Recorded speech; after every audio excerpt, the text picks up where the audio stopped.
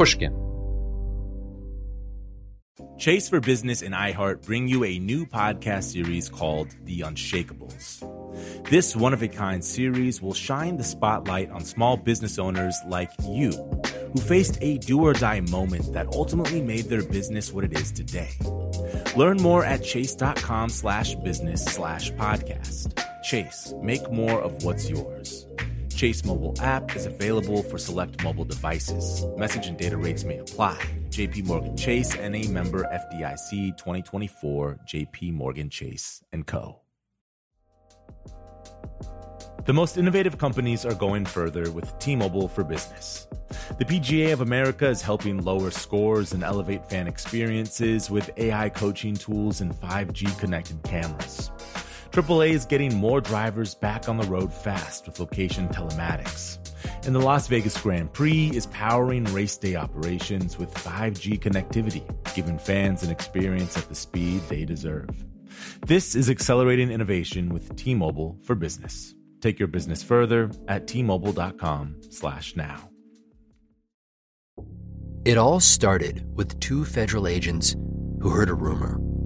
She mentions, well, there is this alleged murder to have taken place. There was just one problem. They had no clue who the victim was. We have to do our job, and we have to find out, who did they kill? It had been 15 years since this alleged murder. Was it still possible to unearth the truth?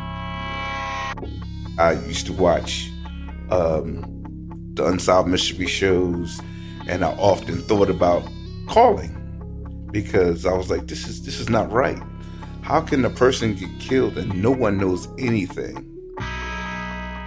I'm Jake Halpern, and this is Deep Cover: The Nameless Man.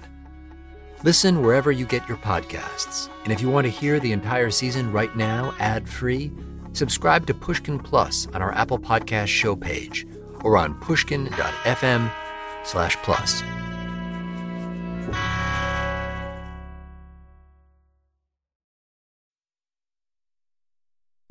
From Pushkin Industries, this is Deep Background, the show where we explore the stories behind the stories in the news. I'm Noah Feldman. We've been talking a lot in the last year about the possibilities of herd immunity or community immunity. But it's now overwhelmingly clear that the U.S. population is not going to hit in the foreseeable future a rate that would satisfy the herd immunity standard. And the main reason for that is not distribution of vaccines, but what is called, slightly as a euphemism, vaccine hesitancy.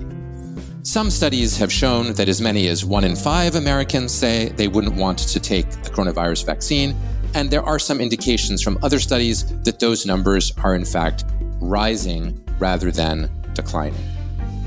Public health officials and governments, and indeed all of us, therefore need to think about ways to understand and increase public acceptance of the vaccine, provided they believe, as I do, that the vaccine is an important tool in helping us get beyond this pandemic. Today's guest is one of the world's leading researchers on precisely the question of why people hesitate to take vaccines, why they don't want to take vaccines, and what might be done about it.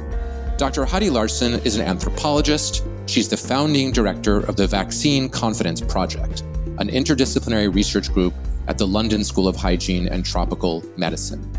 She also headed the Global Immunization Communication Program at UNICEF, and she's the author of a new book, Stuck: How Vaccine Rumors Start and Why They Don't Go Away. Dr. Larson will help us understand what are the contributing factors that undermine vaccine confidence and what we might think about doing differently if we want to improve the situation going forward. Heidi, thank you so much for being here. I want to begin by asking you a sort of top-of-the-line question, which is, in your very deep cross-cultural comparisons of vaccine hesitancy, do you think that there are universal or roughly universal causes for vaccine hesitancy? Or do you think that each culture has its own reasons making it difficult to speak in very broad general terms comparing places? I would say the common things are issues of liberty and choice and freedom of choice, the anti-government control sentiments versus liberty. The second one would be nature. Is it natural, or it feels like it's against God's plan? But that tension between, natural versus technical or chemical is another tension. And I think the third one as a universal is just safety. And I think the other kind of critical dimension is trust and underlying trust in government, in authorities, in, quote, experts. I know you've emphasized trust very much. You said to the New York Times, we have a trust problem, not a misinformation problem, which is a provocative claim. Could you say more about why you think trust is at the heart of the concerns? I honestly believe that we don't have a misinformation problem as much as a relationship problem. And I say that because if we had a stronger trust relationship between public and science, public and authorities, people cope with some risk. If they trust you, they're willing to put up with a little risk. If they don't, they're questioning, they're concerned. They start from a position of distrust. So if we can build that underlying relationship and make it more trusting, we'll have a bit more resilience and acceptance of scientific advice. But that's what I mean by the underlying resilience and willingness to take that little risk. May I ask a follow-on question there? Because it looks to me like there's some tension between the trust analysis and your three big drivers of vaccine misinformation. So for libertarians, some distrust in authority is kind of constitutive of their worldview, that we need to be fundamentally skeptical of aggregations of power and authority. And then with respect to people who think that it's in God's hands, those folks too have a principled reason to be distrustful of human interventions. And so I'm really wondering if the trust problem is overcomable at all, or maybe even shouldn't be overcome from the standpoint of those two kinds of hesitancy objections. The analysis, the sophisticated analysis that you're offering may suggest almost a kind of impossibility of overcoming some of these things because of a contradiction that exists between the value of trust and then these principled objections to trust. Yeah, I do believe that there are going to be certain kinds of hesitancy and actually deep refusers that we won't be able to overcome. I think we need to accept that. But what we should, as a health and medical community, strive to get as many people on board, as it were, for the sake of the public's health. And there are also people who can't take vaccines because of underlying medical conditions. So, for instance, with COVID, we don't need 100% of people vaccinated to get community immunity, as they say. But we do want to get as many as we can. I'm not saying give up, but we will have these deep challenges. Why can't we actually nevertheless do better? I mean, go back to smallpox, one of the great successes of immunizations in global history, right? Effective eradication over a long period of time with a lot of coordination, but not so very long ago, right? I mean, that process ended in the 70s, if I'm not mistaken.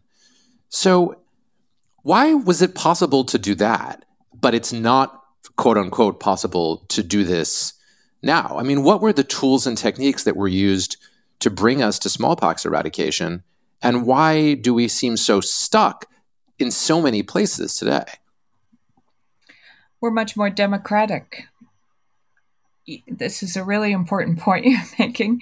And I thought about it a lot when I was going with the polio workers door to door in northern Nigeria, in India, in some of the most resistant communities, and thinking, these are some of the same communities, particularly in India, which went through the same thing around smallpox, But for the smallpox eradication, there was some police force and pretty coercive measures that would absolutely not be acceptable today.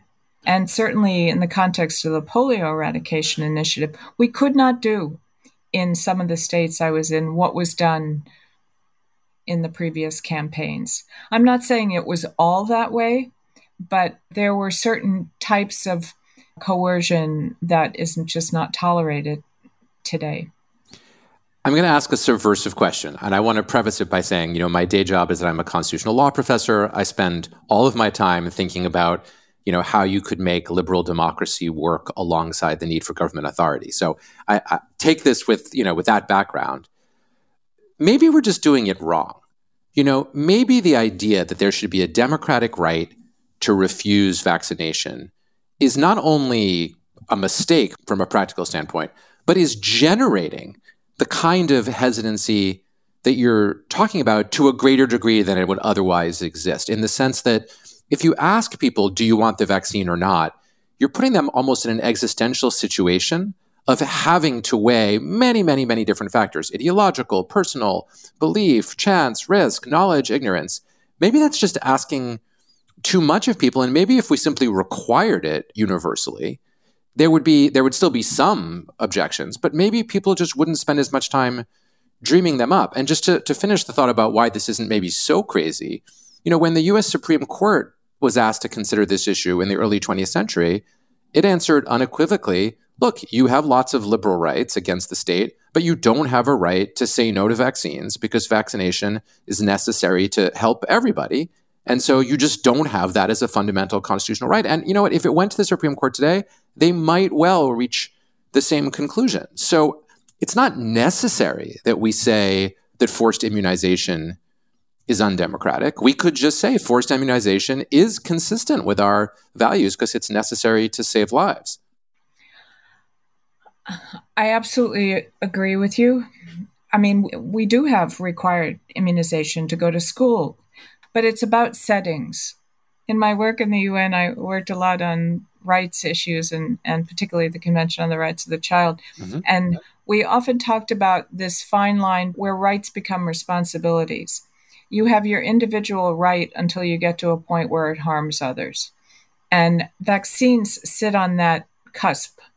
I agree with you that we do need to rethink our whole approach. I think we really need a whole different approach because also we have a lot more vaccines. And I know that, for instance, in France, they added a number of additional vaccines required for school in the context of some very serious measles outbreaks in 2018. I think there were 80,000 across Europe.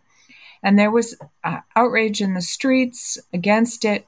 But ultimately, a number of the healthcare professionals told colleagues at the Ministry of Health, thank you. It takes the onus off of me as a healthcare provider to have to persuade someone to take. I feel like the government is behind me. I'm supporting that. I'm helping implement that. But the onus is not on me to make that persuasive argument. Well, can you say more about the approach that you would advocate? Because we don't train physicians or scientists very much in convincing people to take up the pro-social, pro-health interventions that they invent, right? I mean, scientists are supposed to invent things that make the world better, and physicians are supposed to give treatments that make the world better, but we don't think that their job is to do persuading. So what is the approach that you think would be better for the next time around? Well, I think actually in the current environment, a lot of the medical community, particularly the more senior medical community, is not used to being challenged, is not used to having their authority challenged. And I think we've come to a different point where we have publics that are very different than they were, certainly 20 years ago, much more questioning, the world of information at their fingertips, not hesitant to be challenging the authority of their doctors. And what I've seen happen is some doctors actually shut down because they don't want to go there. They don't want to have that argument. So I think what needs to be trained is less of the promotional side and more of the how to have a difficult conversation. But can I just ask, do you think that would work? I mean, in light of the subtle social pressures that you're describing, I'm just thinking of physicians I know, many of whom are, most impressive people, that I come into contact with, and they have many, many amazing skills. But I'm not sure that even with, a sophisticated training seminar, they would be able to convince people who are truly vaccine hesitant, partly because I'm just not sure what arguments are gonna work. I mean, you could say, well, gee, you trust me the rest of the time. Why don't you trust me this time?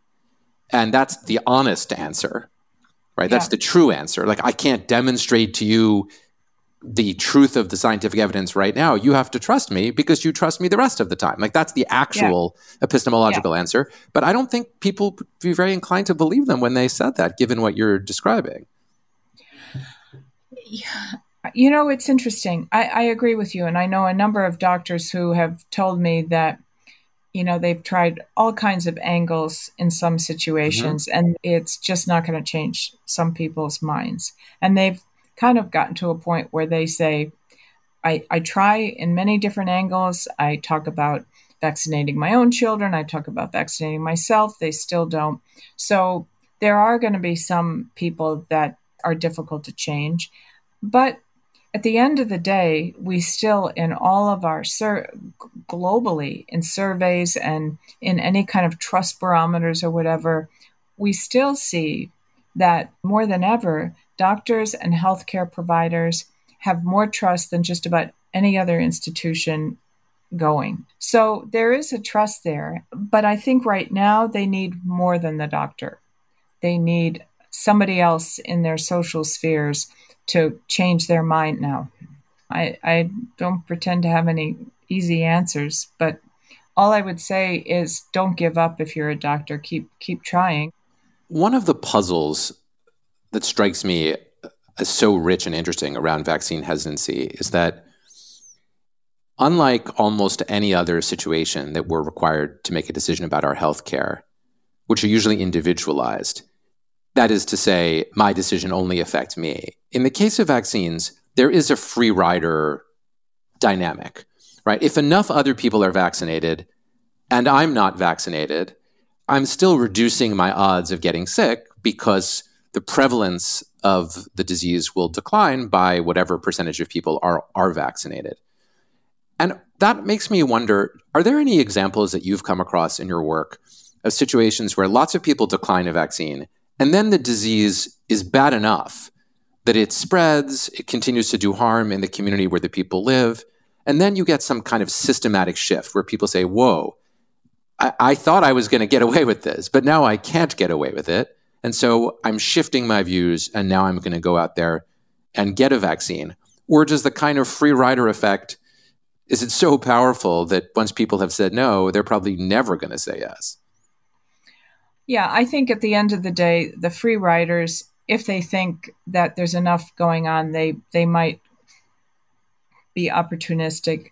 But if they see that it's a pretty serious pandemic or whatever, or in the case of measles, pretty serious wave coming back, they could be more open to getting vaccinated. That could be enough to change their mind. If we want to leverage that situation, people don't, in general, how many people know what percentage of their community is actually getting vaccinated to even know if they can relax? One strategy would be to let people know, like, how many people in your community are vaccinated. I don't know if that's a good strategy in a sense, because it might, if the community's going well, it might make more people say, oh, I don't have to get vaccinated. Do you think, Heidi, that it's too late this time around to make substantial inroads in, let's say, the United States and Western Europe against people who are vaccine hesitant? I mean, I understand that this is a fight that's going to be a global fight, and there may be places in the world where vaccines still haven't spread that much at all and where the fight really needs to be concentrated. Or do you think there's still time to make a meaningful difference in this particular round? So, an optimistic view, which didn't turn out to be true, was that we would vaccinate enough people fast enough that community immunity or herd immunity could be reached, and we would not have to worry about the variants that will inevitably now spread, and some of which may eventually evolve to be vaccine resistant. That ship seems to have sailed, at least in the West. Yeah, I think we still need to get as many people as possible vaccinated. I don't think it's too late. I don't think we should give up, because out of principle, it's really important to get people on board. I'd like to say it's never too late. It's a very dynamic, changing environment. I think I remember saying, I think it was in late January, we're going to hit a wall in late March, April, I said. So it was a bit later than that, because at the beginning of the year, we were in the thick of a serious second wave. We had recent news of these vaccines being highly effective, more effective than most vaccines, and there was a limited supply. So all of those things would drive people. So we had the willing, the eager up front, wanting to get whatever limited supply, seeing that, this is bad, still bad. But as we get more supply, as the willing have been more vaccinated, and as the pandemic appears to be waning, we're starting to hit a more difficult population. So I think we have to change some strategies. And I also don't think we should give up, because it's not just about COVID vaccine. Everything we do around COVID and building confidence around the vaccines, it could be foundational moving forward for other vaccines. We'll be right back. Small business owners, this one's for you. Chase for Business and iHeart bring you a new podcast series called The Unshakables. This one-of-a-kind series will shine the spotlight on small business owners like you, who faced a do-or-die moment that ultimately made their business what it is today. Join hosts Ben Walter, CEO of Chase for Business, and Tanya Nebo, a lawyer and business consultant, on these storytelling journeys of trials, tribulations, and triumphs that hinged on a single event, a split-second decision, or even a stroke of luck.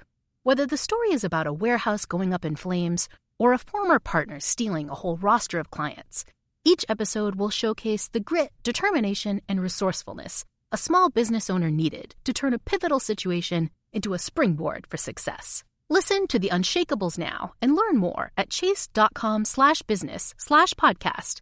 Chase, make more of what's yours. Chase mobile app is available for select mobile devices. Message and data rates may apply. JP Morgan Chase Bank, NA member FDIC, copyright 2024. JP Morgan Chase & Co. When you need mealtime inspiration, it's worth shopping Kroger, where you'll find over 30,000 mouth-watering choices that excite your inner foodie. And no matter what tasty choice you make, you'll enjoy our everyday low prices, plus extra ways to save, like digital coupons worth over $600 each week. You can also save up to $1 off per gallon at the pump with fuel points. More savings and more inspiring flavors make shopping Kroger worth it every time. Kroger, fresh for everyone. Fuel restrictions apply. It all started with two federal agents who heard a rumor. She mentions, there is this alleged murder to have taken place. There was just one problem. They had no clue who the victim was. We have to do our job, and we have to find out, who did they kill? It had been 15 years since this alleged murder.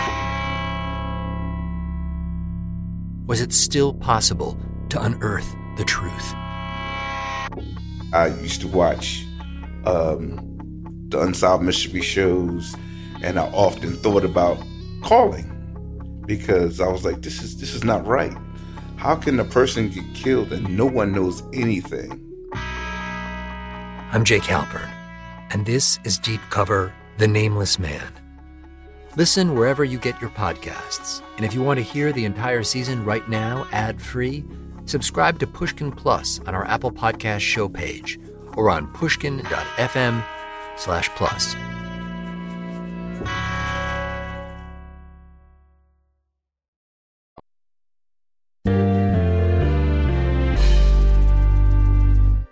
Heidi, I am fascinated by the role that fear has played on all sides of the COVID pandemic and the various treatments that we've been looking at for it. So it sometimes seems to me that at first, many people were afraid of getting COVID, and those folks eventually masked up and engaged in social distancing. And others said, well, look, it's not the end of the world. Statistically, you probably won't die from it, and you might not get it. And so don't be so fear-based.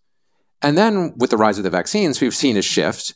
And now there are lots of people saying, well, I am afraid of the vaccine more than I am afraid of the possibility of getting COVID. Now, obviously, there's a lot of overlap between those people and the people who said they weren't afraid of COVID in the first place. But before they were saying, we're not afraid of COVID, and now they're saying we are afraid of a vaccine. Meanwhile, the people who before were afraid of COVID are now saying that they're not afraid of a vaccine. I realize there's not a perfect match, but that does seem to be the case. I mean, I'm genuinely curious. I don't really understand how the economy of fear is working for each group, except to say that each group is afraid of something different. Yeah, and I think it's a risk perception thing too. I mean, there was more fear about the virus back a few months ago because there was more virus. The mortality rates were higher. It was more fearful. And now, as we see that waning a bit, what seemed like a smaller risk, the relative risk has changed. In the meanwhile, too, people didn't have before the information about the rare risk of these, the blood clots, for instance. So there's new information in that mix that we didn't have before. We see this even with childhood vaccines. We've got a lot of mothers now who are skeptical about childhood vaccines. They're just doing a very basic risk calculation. They don't see the threat of all these childhood diseases. But ironically, it's because the vaccines work, right? Yeah. But to them and their child, it's like the thing that has the risk is the vaccine. And there's also this kind of way that risk plays with our minds in a way. If a mother gives a child the vaccine or gets a child vaccinated and there's a problem, she feels far more regret and responsibility than if a child naturally gets measles because it's nature. So it's another factor that weighs in there. Yeah. That actually leads me to a question that I imagine you've spent a lot of time thinking about. It seems like vaccine hesitancy has some components that are grounded in quote unquote reason, mathematical reason, risk assessment that an economist would say is rational to undertake. And then some of it consists in beliefs and values, which who's to say exactly which are right and wrong. And then some inheres in true irrationality, paranoia, fantasies, false claims about the world that are demonstrably false. Not just false opinion, but false claims of fact. And I guess what I'm wondering is, I mean, having spent so much of your career thinking about these questions, do you ever think about like roughly what percentage is contributing to each? You know, how much of vaccine hesitancy is coming from rational calculations, even if they're unconscious rational calculations? How much of it is coming from beliefs and values, which aren't really subject to being shown true or false in the same way that facts are? And how much of it is coming from just false beliefs about the world that we might be willing to label as irrational?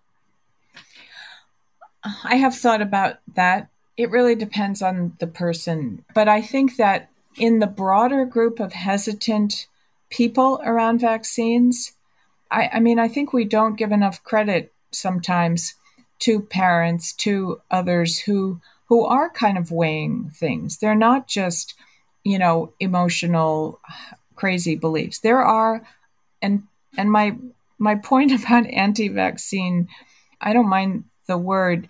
The thing I don't like is that it's used so loosely for anyone who doesn't want a vaccine. It's often used to a lot of hesitant parents who aren't at all anti-vaccine. They have some, they're asking some questions and then she's just an anti-vax. And then she becomes more anti-vax because of that judgment. Although, is vaccine hesitancy then also, though, in a sense, over-inclusive? Because for some of the people, sure, they're hesitating. And the implication of hesitancy is it hints, oh, you can be convinced. But it seems a bit like a euphemism to me to describe people who are saying, oh, hell no, I'm not going anywhere near this vaccine. And there are a lot of people who are saying that. They're not hesitant at all. They're just a clear no. I agree. Hesitancy was not a word I chose. This was a word that was decided by the World Health Organization. And I was part of the advisory group to kind of characterize the scope and scale of it. But we weren't able to name it. We were given that framing of it. And I've written some things about the ambiguity of that term. So I fully agree with you. What would you choose if you could choose any term? Well, I've picked the framing of confidence because also I was thinking of the Consumer Confidence Index, and we have a Vaccine Confidence Index. You can be 0% confident, and you can be 100% confident, but I don't think there's any magic one word. Just to try to close with something slightly optimistic, what is your case study that in your mind is the most optimistic or positive case in which a population which had hesitancy gradually shifted to being less hesitant? If there are, I hope, some examples of that out there that you've encountered in your research. There's a few of them. I mean, the most recent one, for instance, on the COVID work, one of the more successful engagement strategies was through barbers and hairdressers in Maryland.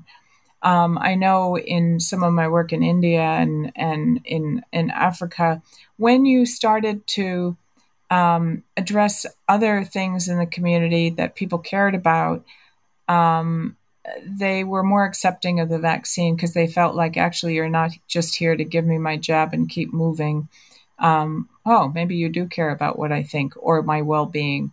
And I think moving forward on COVID, we do need to somehow embed it in COVID recovery more broadly, addressing mental health things, addressing other things. So I think we need to step back from the needle, as it were, and really think about context and never assume what's in the minds of people. They may be telling you they think it's a safety issue, but there may be something else. I think we need to hear out people because in India, I remember one example that I always think about is everyone was saying, oh, it's a rumor, it's going to sterilize us. They're never going to let go of this rumor. Well, spending some time in some of these villages talking to people and not just a one-time survey, but going back and saying, well, what else is bugging you? And it turned out that this community didn't want men coming from Delhi to their village. One, they didn't want men vaccinating their children. And two, they wanted people who were from the community, so if something happened, they could find them. Well, these are pretty reasonable things. Once that changed, somehow the rumor thing disappeared. So I think trying to understand is there something else going on here that is more tangible, that maybe it's more straightforward than you think. And maybe it's not. Maybe it's more complicated. But well, my barber, who's been cutting my hair since I was 9, is definitely the wisest person that I know. So I like the idea of relying on barbers. I mean, in the Indian case, of course, in many villages in India, people were forcibly sterilized, sometimes against their will, sometimes without their knowledge, as recently as the 1970s. So you could sort of that seems to me to fall into the category of very reasonable people to be afraid of that. Absolutely. They had a real world experience. Yeah. I agree. What should I be asking you that I'm not asking you, Heidi? Well, I can tell you what I'm most worried about. Please. Is where we're going with social media. I think we need to find some way to allow for opinion, but find a different way to handle the way we're dealing with it, particularly around vaccines. I see us going in a direction of shutting a lot of things down that might backfire. It is something that keeps me up at night because I see some extreme behavior on both sides. This is something I also spend a huge amount of my time working on, and listeners of the show know that I've advised Facebook on their free expression policy. So I care a lot about this. I thought I heard you hinting that maybe the social media companies are going too far in taking down content that they label as anti-vaccination misinformation. And that surprised me to hear you say that, because so many people from the medical establishment are out there pressuring the social media companies to do still more to take down what is described as COVID misinformation, including anti-vaccine misinformation. So did I hear you right? Yeah, and governments are too. Did I hear you right there that you think it would be actually a mistake for the social media companies to go too far in shutting down skeptical discourse? I think it's a risk. And I think that it's not just the health authorities who are putting that pressure, it's government. I mean, it's coming from the top. But my Vaccine Confidence Project group here, after spending 11 years and continuing to be listening and understand the dynamics of what's going on out there, you can't just flip a switch. You cannot delete doubt.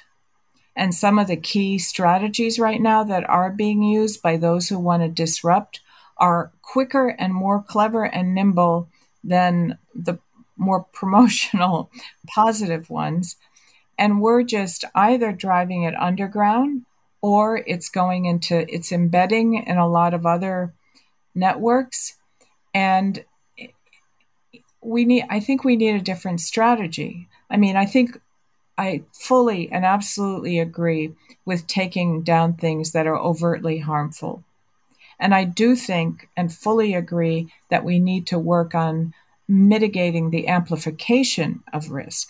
That, I think, is one of the real issues, how it spreads. My red flag is that we need a lot more work to understand the dynamics of this space. And I worry that in trying to clean it up, we're pushing it underground, we're pushing it in spaces that we're going to be less able to engage with it, less able to address it, and not able to get cues on where we need to build more resilience. And I think it should be also a challenge to the public health and scientific community that are we not strong enough to stand up to, and you can't just take something down with giving a better story, because they're going to find it somewhere else. It's kind of an almost existential task in sorting this out. And I think it's not just about vaccines, it's in other areas. But vaccines, I think, because of the public health implications, is a serious one. And I'd love to talk to you more about this if you're working on it, because, yeah, it's really important. Very gladly. I mean, you've really described one of the classic free speech arguments, which is that if speech is suppressed too much, it tends to go underground and then it can do greater harm. I mean, one of the early arguments for free speech at the beginning of the 20th century, when Western governments started adopting it more actively, was just the one you're making, that we need actually the full range of arguments to be made in public in order to achieve some kind of consensus, in order for people to have trust in underlying institutions. And now there's, of course, a lot of skepticism of that view in the light of the rise of social media, and that view is very much under attack. So I think your voice is extremely important on this subject. I want to thank you for your fascinating work and for taking time out of your incredibly busy crusade, as it were, to understand hesitancy better to speak with us. Thank you so much, Dr. Larson. Thanks. Very nice to meet you.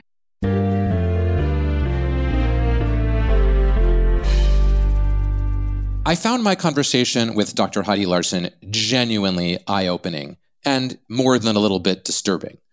Not because of her research, which seems to me thoughtful and brilliant. No, what scared me the most was the realization that what we call vaccine hesitancy is almost certainly a necessary feature of our contemporary liberal democratic approach to vaccines.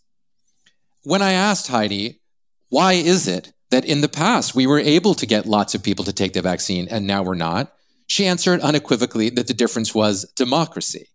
Now, she was very positive about democracy, but I have to say that her comment really made me think that we don't have to, as a constitutional democracy, necessarily take the view that people can choose whether or not to get vaccines.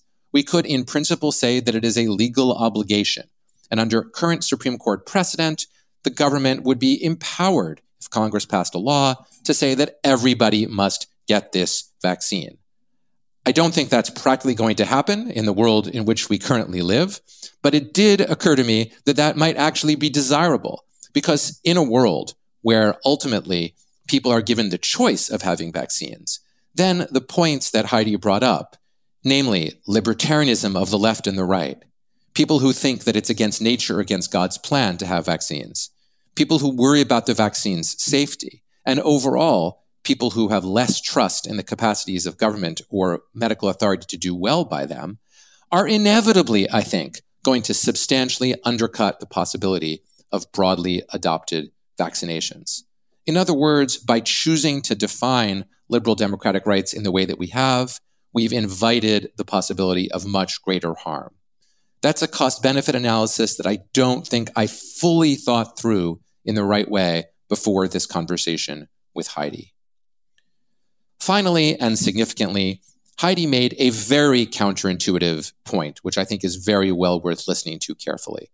And that is that we need to think about whether we might be going too far in some contexts, including in the context of social media, at shutting down discourse that undermines vaccine confidence. Her concern is that if we go too far, we will drive vaccine confidence questions underground, and that will make it harder, not easier, for medical authorities and the government to convince people to take vaccines. Throughout the conversation, our theme of power here on Deep Background was absolutely essential. The power of government to make people take vaccines, the power of people's beliefs to lead them to places of uncertainty or questioning, and perhaps most significantly, the power of the medical establishment limited by its capacity to be trusted. These questions all could not be more pressing at the moment, and I'm grateful to Dr. Larson for joining us to explain them so intelligently. Until the next time I speak to you, be careful, be safe, and please be well. Deep Background is brought to you by Pushkin Industries. Our producer is Mo Laborde. Our engineer is Ben Tolliday, and our showrunner is Sophie Crane McKibben. Editorial support from Noam Osband. Theme music by Luis Guerra. At Pushkin, thanks to Mia Lobel, Julia Barton, Lydia Jean Cott, Heather Fain, Carly Migliori, Maggie Taylor, Eric Sandler, and Jacob Weisberg. You can find me on Twitter at Noah R. Feldman. I also write a column for Bloomberg Opinion, which you can find at bloomberg.com/Feldman. To discover Bloomberg's original slate of podcasts, go to bloomberg.com/podcasts. And if you liked what you heard today, please write a review or tell a friend. This is Deep Background.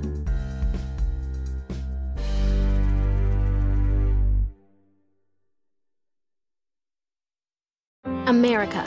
We are endowed by our Creator with certain unalienable rights: life, liberty, and the pursuit of happiness. At Grand Canyon University, we believe in equal opportunity, and the American dream starts with purpose. To serve others in ways that promote human flourishing and create a ripple effect of transformation for generations to come. Find your purpose at Grand Canyon University. Private, Christian, affordable. Visit gcu.edu. It all started with two federal agents who heard a rumor. She mentions, well, there is this alleged murder to have taken place. There was just one problem.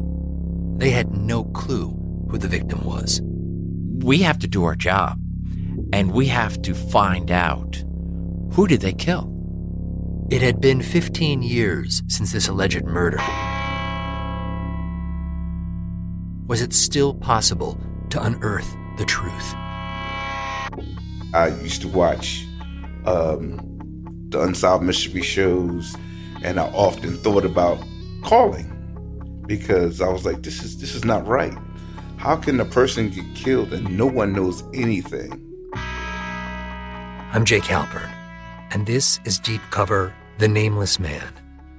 Listen wherever you get your podcasts. And if you want to hear the entire season right now, ad-free, subscribe to Pushkin Plus on our Apple Podcast show page or on pushkin.fm/plus.